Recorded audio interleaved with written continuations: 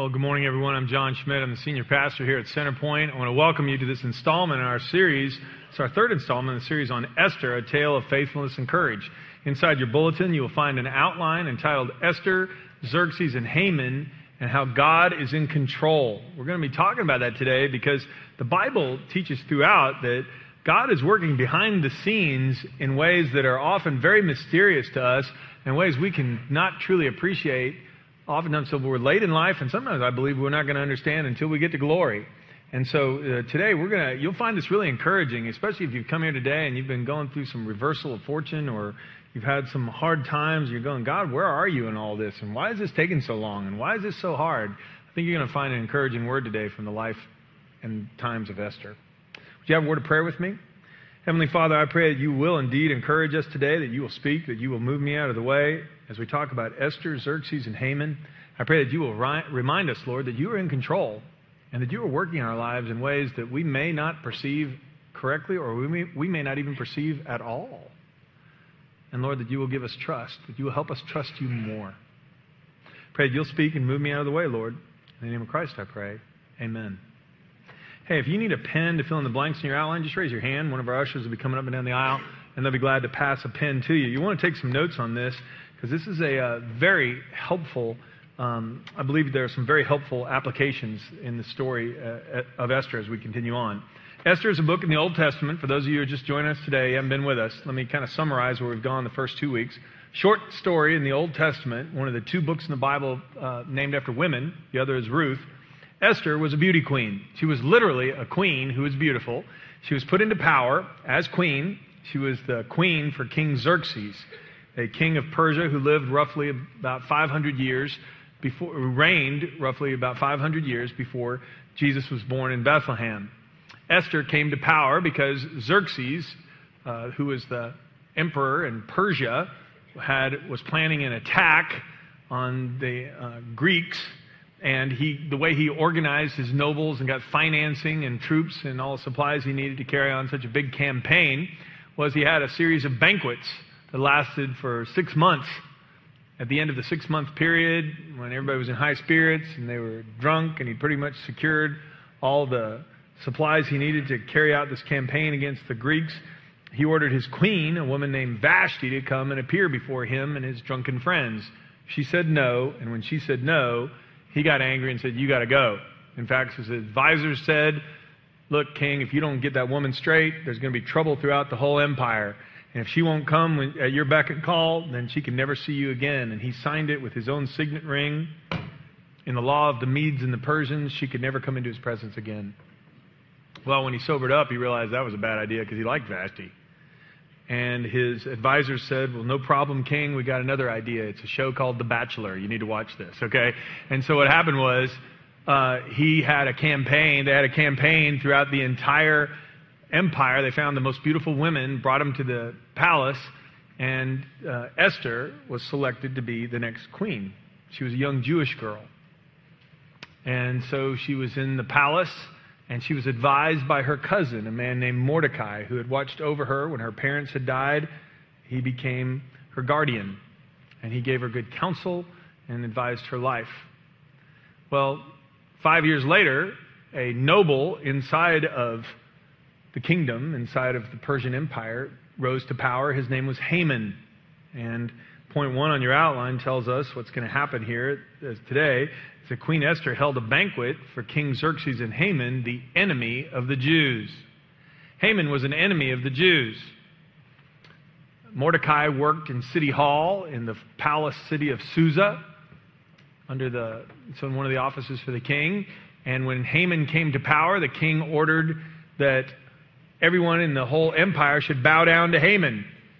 So everybody did except for one man, Mordecai, this cousin of Esther's. He was a Jew.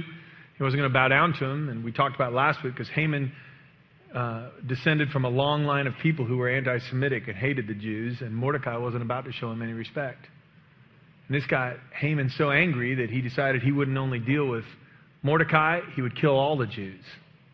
And so he went and paid a huge sum of money, a king's ransom, to Xerxes for permission to wipe out a people group. He didn't name the Jews by name, but to wipe out a certain group of people. And the king was strapped for cash, and he said, okay. And so an edict was written that on a certain date the next year, in the springtime of the next year, all the Jews would be slaughtered.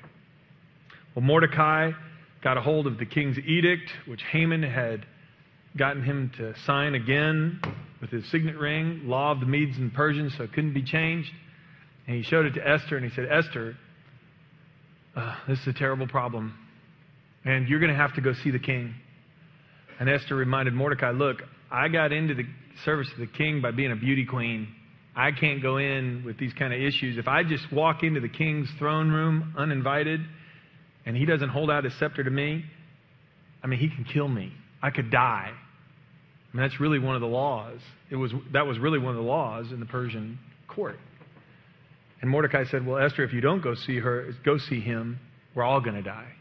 And so she said, all right, then Mordecai, you get all the Jews in the capital city here together. You fast and pray for me for 3 days. And then I'll go see the king. And if I perish, I perish.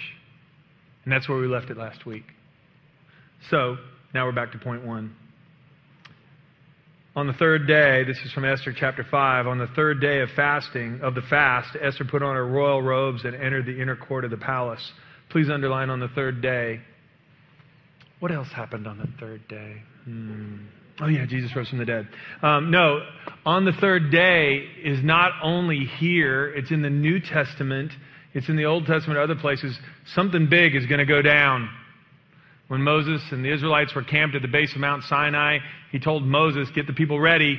I'm going to give you the terms of the agreement, the 10 Commandments. I'm going to speak them to you. Get them ready, because on the third day, I'm going to come and stand on top of the foot of the mountain, on the top of the mountain, and you'll hear my voice. Jonah was in the belly of the whale for 3 days. And so anytime you see an on the third day thing, something big is going to come down. So this is going to get really good. Go, John, this sounds like literature class. Or hurry on, or else I'm going to fall asleep. Okay, here we go. So on the third day of the fast, Esther put on her royal robes and entered the inner court of the palace just across from the king's hall. The king was sitting on his royal throne facing the entrance, and when he saw Queen Esther standing there in the inner court, he welcomed her and held out the gold scepter to her. So Esther approached and touched the end of the scepter. Okay, Esther was in her royal robes, and her royal knees were probably royally knocking the whole way across the floor, okay?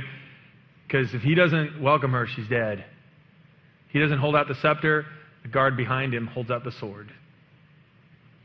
And so she's able to approach. Then the king asked her, what do you want, Queen Esther? What is your request? I'll give it to you, even if it's half the kingdom. And Esther replied, if it please the king, let the king and Haman come today to a banquet that I have prepared for the king. So the king and Haman went to Esther's banquet, and while they were drinking wine, that's when the king said to Esther, now tell me what you really want. And Esther replied, this is my request and deepest wish. If I have found favor with the king, and if it pleases the king to grant my request and do what I ask, then please come with Haman tomorrow to the banquet that I will prepare for you, and then I'll explain what it's all about. So Esther, you're having a banquet to invite him to another banquet? I mean, come on, girl. Why are you stalling? Let's get on with this. Well, don't think she's wasting time. In fact, there's a note in your outline. Esther was more than just another pretty face.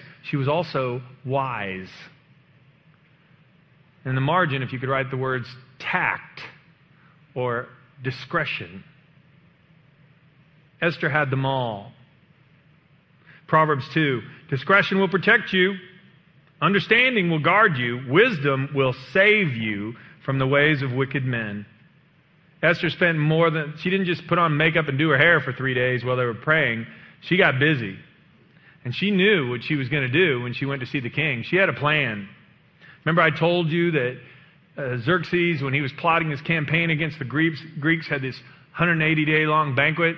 This king made decisions after feasting and drinking. And she was going to ask him to make a big decision, and banqueting was the way to do it. He held a series of them. She was going to hold a little mini-series. She had to walk a fine line here. I mean, Haman had come to the king to get permission to kill all the Jews. The king had been involved. And she needed to handle this diplomatically and use a lot of tact so that the duplicity and the wickedness behind Haman's actions could be exposed, but she wouldn't be coming across in such a way that the king would be angry at her. and destroy her. Remember, she'd been replacing the previous queen who hadn't handled things well. And so tact is terribly important, as is discretion. A beautiful woman who lacks discretion is like a gold ring and a pig's snout. That's Proverbs 11:22. This describes a lot of the beautiful women in our culture. We have literally become superficial. And so you can have beautiful women. My goodness, they're stunning in their appearance. But the minute they open their mouths, you go, ooh. All sorts of vulgarity and profanity, talking about things they should never talk about. And it's just like, oh, now I know what that proverb means. And so for all the young women here, there's more to beauty on the outside. God wants you also to be beautiful on the inside. Esther was both. And there's a life application for you and me out of all this. If you need wisdom, then ask our generous God, and He will give it to you. That's straight from James 1. If you need wisdom, ask our generous God, and He will give it to you. That's what Esther had asked Mordecai to do. Mordecai, I'm going to go see the king, fast and pray. Ask the people to give me wisdom, discretion, the right words to say, at the right time, in the right way. Because sometimes how you say things is just as important as what you say. Can anybody else verify that besides me? Oh, yeah. If you've been married, you know that's true. Okay, yeah. I know that when it's funny, since I moved down here, after I'd moved down here for a while, after I'd lived down here for a while, I remember a guy came to see me once, and he'd been referenced to come see me. He had lived in Kansas and run a business there, and he was hired to take over a business down here where somebody had retired, and he'd bought the business, or somebody had purchased the business and hired him to manage it for him. And he'd come in, and some of these long-term employees who'd worked for his predecessor, they'd been there 10, 12, 20 years, and he'd been there for 2 weeks, and some of them were quitting on him. And he was going, I don't know what to do. And the guy who purchased the company that had asked him to manage it he sent me to come see you. He said, go see John Schmidt. He'll tell you. And I went, okay. And I said, well, why did he say that? He said, well, you're from Kansas. You'd be able to explain to him what he's doing wrong. And I went, okay. Because this guy was from Kansas too. My wife discovered after we got married that the way people speak in Kansas and the way we speak down here are very different. In Kansas, people are known for being direct. And sometimes to the point of being blunt and, wow, that was straight, okay? And this guy had done that. And he had come into this company, and I said, what did you do? And he said, well, these long-term employees, and it had all been kind of a mom and pop feel at the company. It had been a family kind of atmosphere, and he came in and brought in a real corporate mentality. He said, I'm going to take us to the next level. And he'd gone through this performance review. Here's what's good, and here's what's bad, and here are things you're going to need to change. And they said, see ya. And he said, what did I do wrong? And I said, well, you need to remember a very important question. Write this down. He goes, okay. How's your mama and them? Okay, write that down. He goes, what? I go, listen, people here in the South, as well as people in the North, by the way, care if you care about them. If you're just using them to get out a product, go get somebody else. But if you care about them as people, they'll work for you with every ounce of strength that they have. And you're going to need to learn to care about them first. And down here in the South, especially in that company, that's still prized here. So he went back and tried it. And I'd encourage him to go buy him lunch and sit down and apologize and start over again. He actually won, I think of the employees that quit, all but one of them came back. He said, well, I'm just telling them the truth. Sometimes the truth doesn't need to be said with a harsh tone. Sometimes it doesn't need to be said at all. Until you get it to the place where you actually care about people. Well, Esther had to get things right in her life. And she had asked God, she'd asked the people of God to pray for wisdom, and God gave it. And so that's what's going on with the banquets here. So Esther was one smart cookie. She wasn't just another pretty face. Well, Haman left the banquet, and he was in all kinds of high spirits until he walked out, and there was Mordecai sitting at the gate. Everybody else bowed down. Mordecai didn't even get up. And point 2 tells us that Haman's bitterness toward Esther's cousin Mordecai consumed him and led to his downfall. This gets really interesting now. So Haman was a happy man when he left the banquet. Oh yeah. But when he saw Mordecai sitting at the palace gate, not standing up or trembling nervously before him, Haman became furious. However, he restrained himself and he went on home. Then Haman gathered together his friends and Zeresh, his wife, and he boasted to them about his great wealth and his many children, and he bragged about the honors the king had given him and how he had been promoted over all the other nobles and officials. And then Haman added, "And that's not all. Queen Esther has invited only me and the king himself to the banquet she prepared for us, and she has invited me to dine with her and the king again tomorrow." And then he added, "But this is all worth nothing as long as I see Mordecai the Jew sitting there at the palace gate." So Haman's wife Zeresh and all of his friends suggested, "Why don't you set up a sharpened pole that stands 75 feet tall? In the morning, go ask the king to impale Mordecai on it. When this is done, you can go on your merry way to the banquet with the king." Well, this pleased Haman, and he ordered the pole set up. Now, I want to make a couple of applications for you and me, because this isn't just a story about a guy 500 years before Christ was born who struggled with bitterness. Bitterness can infect all of us. The first application I make is this: we must not allow bitterness to corrupt us. I mean, this is a story from the Old Testament. Let me read you a verse from the New Testament, Hebrews 12:15. "Look after each other." This is written to Christians here. "Look after each other so that none of you fails to receive the grace of God. Watch out that no poisonous root of bitterness grows up to trouble you, corrupting many." Poisonous roots of bitterness can grow up in Christians' hearts too. How would it start?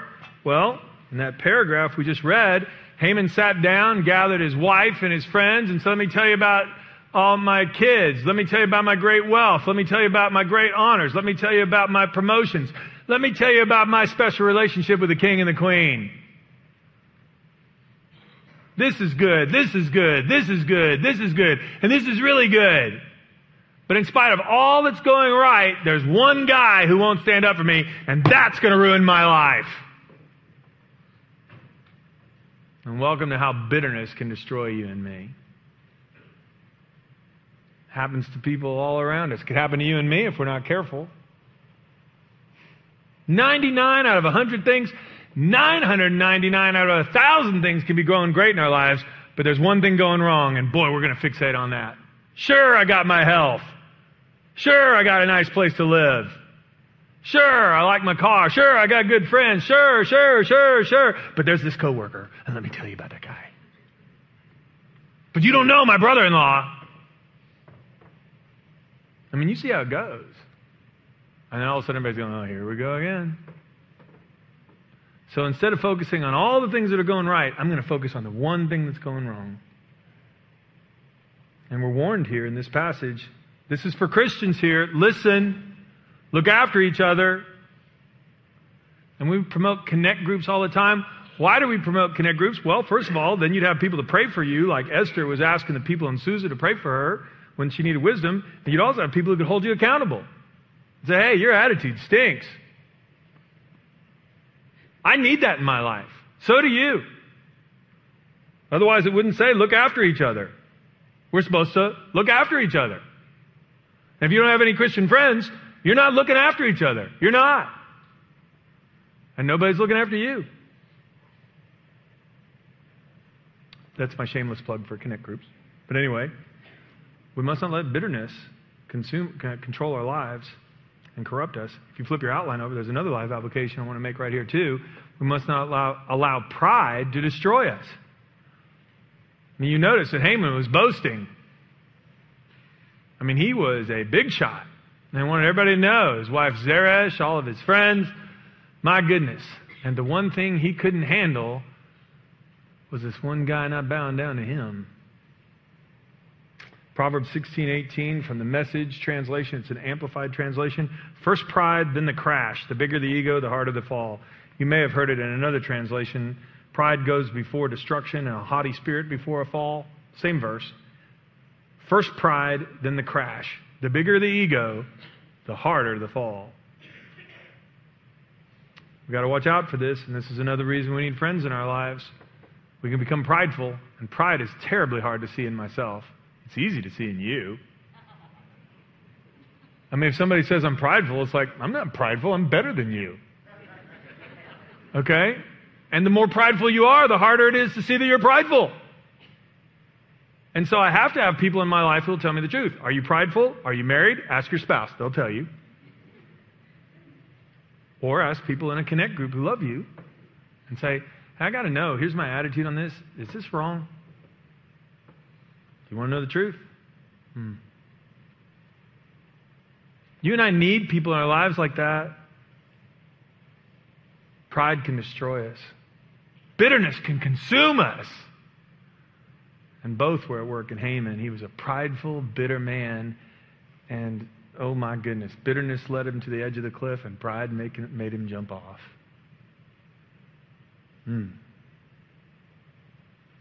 So he goes to bed after the banquet, content in his mind that early the next morning he's going to go to see the king. And he had selected a day the next year when all the Jews were going to be killed. But why wait till then? Let's get rid of Mordecai right now. So the next morning, he went to bed plotting murder, and the next morning, he was going to make sure it was carried out. Point 3.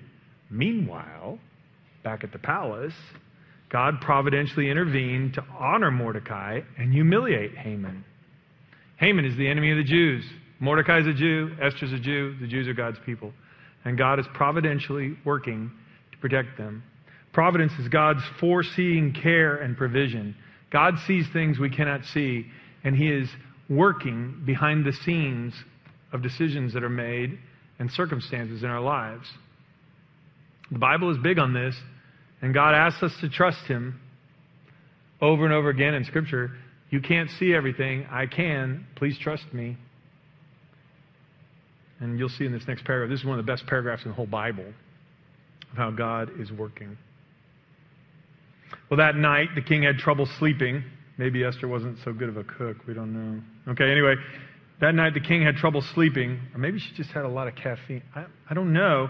So he ordered an attendant to bring the book of the history of his reign so it could be read to him. What do you do when you can't sleep? You read.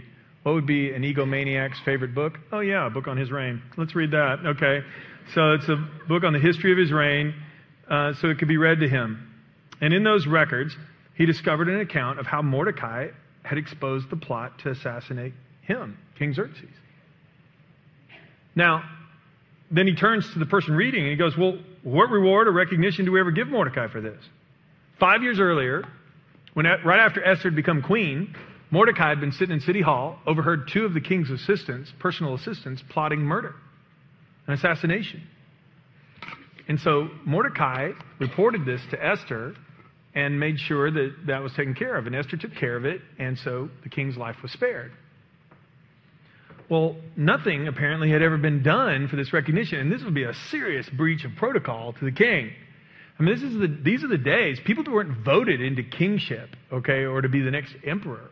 You seized power by killing the guy in front of you. These are the days when they had wine tasters and food tasters who would sit at their table, eat a bite from their plate, and they'd all watch him for 10 minutes to see if he fell over dead. That was not a job with lots of job security. But this was that time. And so there were constant attempts on the king's life. He had security personnel around him 24/7. People were always watching out for him. And he had to be careful with the friends whom he trusted. And when somebody proved faithful to you, you lavished rewards on them. Because you wanted everybody to know this is what the king does for people who watch his back. The 2 guys who had plotted the assassination, he had them impaled on poles. He killed them, their bodies were impaled on poles and hung out to rot in the sun. So that people would see, oh yeah, this is what the king does to people who try to kill him.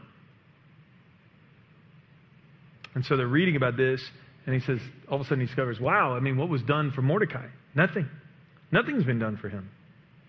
So what's happened is he stayed up all night, and he's been pondering about this and thinking about, well, how do I reward him now? I mean, this has been an outrageous lapse. How could this have ever fallen through the cracks? I need to do something really special for this guy. And the king likes to get advice from his nobles, and so here's the next paragraph. The story goes on. He goes, who's that in the outer court? The king inquired. As it happened, Haman had just arrived in the outer court of the palace to ask the king to impale Mordecai on the pole that he had prepared the night before. So Haman's coming in to see if he can get Mordecai executed, and the king is staying up all night trying to figure out how to reward Mordecai. And this is all happening at the same time. Bring him in, the king ordered. So Haman came in, and the king said, Haman says, I got a request for you. Yeah, we'll get to that in a minute, Haman. But listen to this first. What should I do to honor a man who truly pleases me? And Haman thought to himself, well, now whom would the king wish to honor more than me? So he replied, well, if the king really wishes to honor someone, then he should bring out one of the king's own royal robes, as well as a horse that the king himself has ridden, one with a royal emblem on its head, and let the robes and the horse be handed over to one of the king's most noble officials, and then let that official see that let him see that the man whom the king wishes to honor is dressed in the king's robes and led through the city square on the king's horse. Have that official shout as they go, this is what the king does for someone he wishes to honor. And the king goes, man, Haman, thank you. Excellent. The king said to Haman, quick, take the robes and my horse and do just as you have said for Mordecai the Jew, who sits at the gate of the palace. I mean, can you imagine? I mean, it's like, oh. I mean, you can imagine his jaw just hitting the floor. You're kidding me. Leave out nothing you've suggested. So Haman took the robes and put them on Mordecai, placed him on the king's own horse, and led him through the city square shouting, this is what the king does for someone he wishes to honor. And what do you bet? It came out more like, this is what the king does for someone he wishes to honor. I mean, one of the commentaries said that the words fell like gravel from Haman's mouth. He went there that morning to get Mordecai impaled. He spent the day having him praised in exactly the way he wanted to be praised himself. And this is a stunning turn of events. Afterward, Mordecai returned to the palace gate, but Haman hurried home dejected and completely humiliated. And you know that's true, because a lot of people would have heard him talking. They knew all about the edict against the Jews.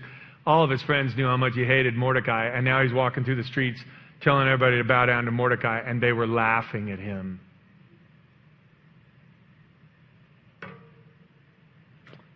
When Haman told his wife Zeresh and all his friends what had happened, his wise advisors and his wife said, since Mordecai, the man you've humiliated, is of Jewish birth, you will never succeed in your plans against him. It will be fatal to continue opposing him.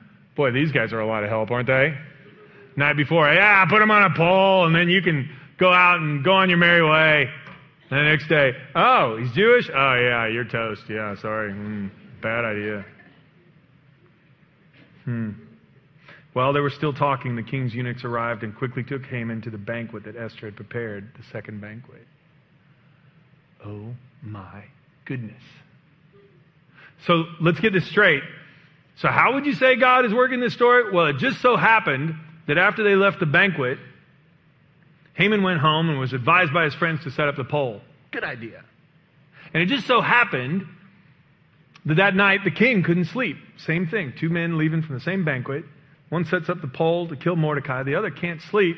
And it just so happened that when he couldn't sleep, he had the Chronicles of his reign read. And it just so happened they came to the part where Mordecai had spared his life. And it just so happened that Mordecai had somehow fallen through the cracks 5 years before. And the king's just like, he can't believe this. I mean, he never, ever fails to reward people. And so he didn't know what to do. And it just so happened when he's trying to figure out how to reward him, who shows up on the scene? Haman, who probably hasn't slept all night either because he can't wait to get rid of Mordecai. And the Bible says that's the way God works, in mysterious ways. Sometimes he uses mighty miracles, parts the Red Sea, sends down giant hailstones, sends an angel. And sometimes in Scripture he works through ordinary people and ordinary events, orchestrating things that you and I couldn't have figured out or recognized ever. And yet God had been working all along to protect his people. It's the invisible hand of providence. Now look, this is happening all the time. In fact, there's a life application for you and me on this. You and I need to pray rather than fret or worry, because God's hand of providence is working in your life and mine too. Fret, by the way, what does fret mean? It means this. If you have lotion, you'll have really soft hands, okay? But it means this. Oh my goodness. What are we going to do? What are we going to do? What are we going to do? And if I don't have enough to worry about today, yeah, everything's fine today, but tomorrow it could all go off the rails. What am I going to do? What am I going to do? And some of us are really good fretters. And some of us can worry ourselves sick. And the Bible says, please don't do that. Mordecai and Esther were protected in a way that neither of them could have organized. It was beyond anything they could have even thought of. David spoke about this. Psalm 37:7. Be still in the presence of the Lord and wait patiently for him to act. Don't worry about evil people who prosper or fret about their wicked schemes. The Lord just laughs, for he sees their day of judgment coming. Their swords will stab their own hearts, and their bows will be broken. God can do anything, Ephesians 3:20. Far more than you could ever imagine or guess or request in your wildest dreams. He does it not by pushing us around, but by working within us, his Spirit deeply and gently within us. And this is why God asks us not to worry when things take longer than we thought. When relationships aren't going the way we thought. Come to me. Trust me. I'm working in your life in ways you can't imagine. You can't possibly imagine. I'm in control. In fact, that life application, I said we must pray rather than fret or worry, and then it says God is in control. Would you say just that last phrase with me, please? God is in control. One more time. God is in control. That's the reason why we don't fret or worry. We go, look, I don't understand everything that's happening, but I've prayed about it. I'm doing the best I can. I'm doing the part that I know. I'm just going to have to trust God for the results. John, you're telling me this stuff still happens? I'm telling you it happens all the time. I get emails from people and they tell me how they met the Lord, and it's one series of events that sounds so improbable, it sounds almost crazy, but they tell you, I promise you this is what happened. Some of you have heard me tell before, but I'll share it again today, because my wife and I yesterday celebrated our 28th wedding anniversary. And people often ask me, yeah, you can applaud her for that. That's great. Yeah, good job, Debbie. That's great. I'm not letting her out of the deal. Okay, yeah, we're good. So, but what's funny was that the way we met was very providential. People ask me, hey, how'd you meet? And I asked, do you got 4 minutes? Because it's going to take that long to tell you. We didn't know each other at all until I moved down here to Montgomery. And the way I got to Montgomery, to the Montgomery area, the way I got to Montgomery was really interesting. I grew up on a farm in Kansas, and I studied agricultural engineering at Kansas State University. I worked for my first job. I accepted a position with a company that had offices all over the world. In fact, they came to Kansas State, where I got my degree, and they recruited young engineers who'd grown up on farms that really fit their system. And they said, we'd love to hire you. And if you come work for us, it's great because we have offices in London and Tokyo and Paris and Singapore, all over the world. I went, oh, that sounds for me. Sign me up. So I signed up, and I said, where am I going? They said, Montgomery, Alabama. And just not what I had in mind. And so also the next thing you know, I'm packing up to go to Montgomery. I graduated in December. It was now the beginning of February, and February of 1985. And I'm on my way to move down here, and all of a sudden I check the weather, and there's a freak snowstorm or ice storm that has shut down all the roads in Tennessee and parts of Arkansas. And I was driving from Kansas down to Alabama, right through that area, and I called the highway patrol, and I said, yeah, you're not getting through here in the next 3 or 4 days. So you either got to wait till it's over, or the guy said, why don't you try this? Why don't you drive down to Dallas and then go over? Okay. I hadn't thought about that. I had a friend who lived in Dallas. So I called him. I called the office that I'd be working for and said, hey, I'm going to be a day later. I'm going to go through Dallas and then over. And they said, fine, no worries. So I called my friend in Dallas, and he says, you can spend the night with me. So I get to his place in Dallas, and there's a note on the door that says, John, sorry when I called you, I forgot. I'm volunteer for a ministry called Young Life. It's a ministry to high school kids. And we're meeting at such and such location, and I want you to come see this. I think you'd find it interesting. So I drove over, and there was a map there. I drove out to the meeting, and he was involved with a bunch of kids there, and I couldn't talk to him, but there was an older guy sitting. It was in a high school gym. There was an older guy sitting on the bleachers, and I said, well, I'll go talk to him. So I sat down and talked to him, and this guy was a regional director for Young Life who happened to be in town and wanted to see what this guy was doing too. So we struck up a conversation, and he said, what are you doing? And I said, I'm on my way to Montgomery, Alabama. He goes, oh, well, we have a Young Life office in Montgomery, and here's the card of the guy there. Here's a number. In case you want to get to know somebody, I'm sure he'd be a good contact. Great. Put the card in my pocket. Next day, drove on to Montgomery. Got to Montgomery, got something to eat, went for a run, got a workout, and I was already bored. Okay, I didn't know, I'm 23, by myself, 1,000 miles from anybody I know. Anybody. And I got a phone number from one guy, so I call him. He goes, oh, yeah, we're having a leaders meeting tonight. In fact, you just happened to call at the right time. If you come on, you can meet some of the leaders. I'd love for you to show up. So gave me an address to the house. I drove out to the house. And when I get to the meeting, I'm sitting down there, and in through the door walks this stunning redhead, my wife. And I said, I'm going to marry her. And I did. And I would tell you, so people ask me, how'd you meet your wife? Well, and so here's the short of it. I happened to take a job with a company in Minneapolis that happened to assign me to one of their offices in Montgomery, Alabama. On the day that I was going to move, there happened to be an ice storm in Tennessee and Arkansas. So I happened to change my plans to go through Dallas. I happened to call a friend of mine who lives in Dallas, who said, yeah, you can spend the night with me. When I got to his place, he said, oh, I happened to forget that we have a meeting, a ministry meeting, and I want you to come check it out. So I went there. While I was there, the regional director happened to be in town at the same time and watching this meeting just like I was. And he happened to give me the card of a guy he happened to know in Montgomery. And when I got to Montgomery, I happened to call him on a night when there happened to be a leaders meeting. But other than that, nothing was coincidental at all, okay? And I would tell you, if you say, well, John, I mean, that could all be coincidence. No, this is providence. I'd been praying for years for a godly woman to be my soulmate, and God brought me my wife. And what I'm trying to tell you, she's been praying too. I'm not the only one. Some of you could stand up here and say, oh, no, I got a story just like that. That's how I got my job. That's how I came to Christ.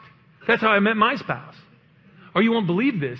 We got a treatment for my son who's been sick forever, and we couldn't get it diagnosed. But these are all the things that had to happen for us to meet the right doctor to get the cure. Seriously, can anybody else verify what I'm saying here? Yeah, there's hands going up all over the place. Providence. So God doesn't want us to fret. He wants us to pray. Philippians 4, we'll kind of wrap up with this. Don't worry about anything. Instead, pray about everything. Tell God what you need and thank Him for what He's already done. And then you'll experience God's peace, which exceeds anything we can understand. His peace will guard your hearts and minds as you live in Christ Jesus. I can have peace because God is protecting me. I can have peace because God orchestrated a series of events that no one could imagine to turn Haman's revenge plan right on its head. I can have peace because God is still working that way in my life and in your life. And if we will trust Him, I don't have to figure out everything about the future. I just have to be faithful with the next step. And so do you. And some of you are going, well, John, but what happened with Esther and Haman and Mordecai? Well, if it pleases you, please come to the banquet that I've prepared next week, and I'll explain the whole thing, okay? I really will. Next Sunday morning, we will wrap this all up, but the ending on this is absolute dynamite, and I just don't have time to get to it today. You're going to love this. I promise you, you're just not going to believe it. Let me have a word of prayer for us. We'll pray. Heavenly Father, I thank you for the opportunity to be here today. Lord, I do not claim to understand all of your ways because, oh Lord, I'm not you. You are amazing. You are so far-seeing, and you are so powerful, and you are so wise.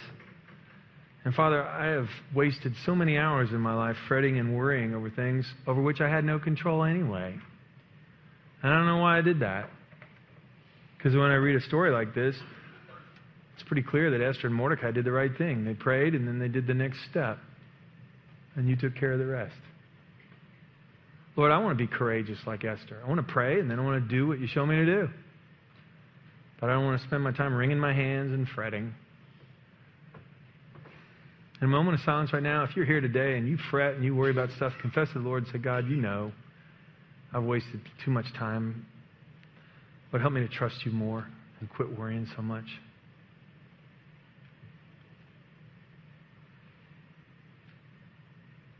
If you have a job concern, or a relationship concern, a financial concern, a health concern, give it to God right now and say, God, please show me what to do. Esther prayed for wisdom. I want wisdom.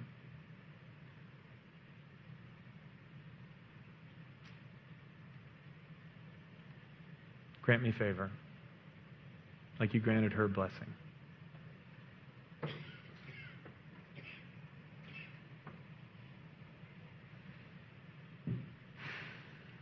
Father, this morning we also want to learn from the wicked example of Haman. He was bitter and prideful, and those things consumed him. Father, forgive us for our pride. Forgive us for times when we think that we're more than we really are. Forgive us for times where we fixate on the only one or two things wrong in our lives and don't even give you credit for the 999 things that are right. If the Lord spoke to you about bitterness or pride this morning, would you confess it to Him and say, God, you know.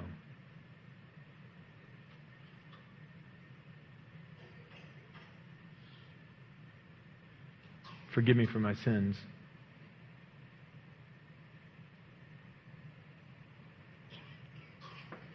And finally, Father, we just ask that you would indeed remind us to always seek wisdom and tact, that you would give us the right words to say at the right time in the right way.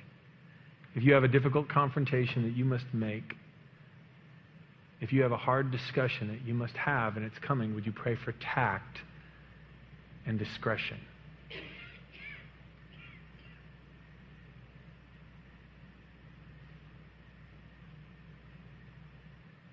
We thank you for hearing our prayers, Lord. We thank you that your word guides us in all matters of faith and practice, in our prayer life, challenging us to discretion, reminding us to let go of bitterness and pride. Your word is good. Thank you for being so good to us that we could hear it together. And God, I just pray that you'll help us find meaningful small groups where we can get together with other people who can hold us accountable. Pray these things in the name of Jesus. Amen.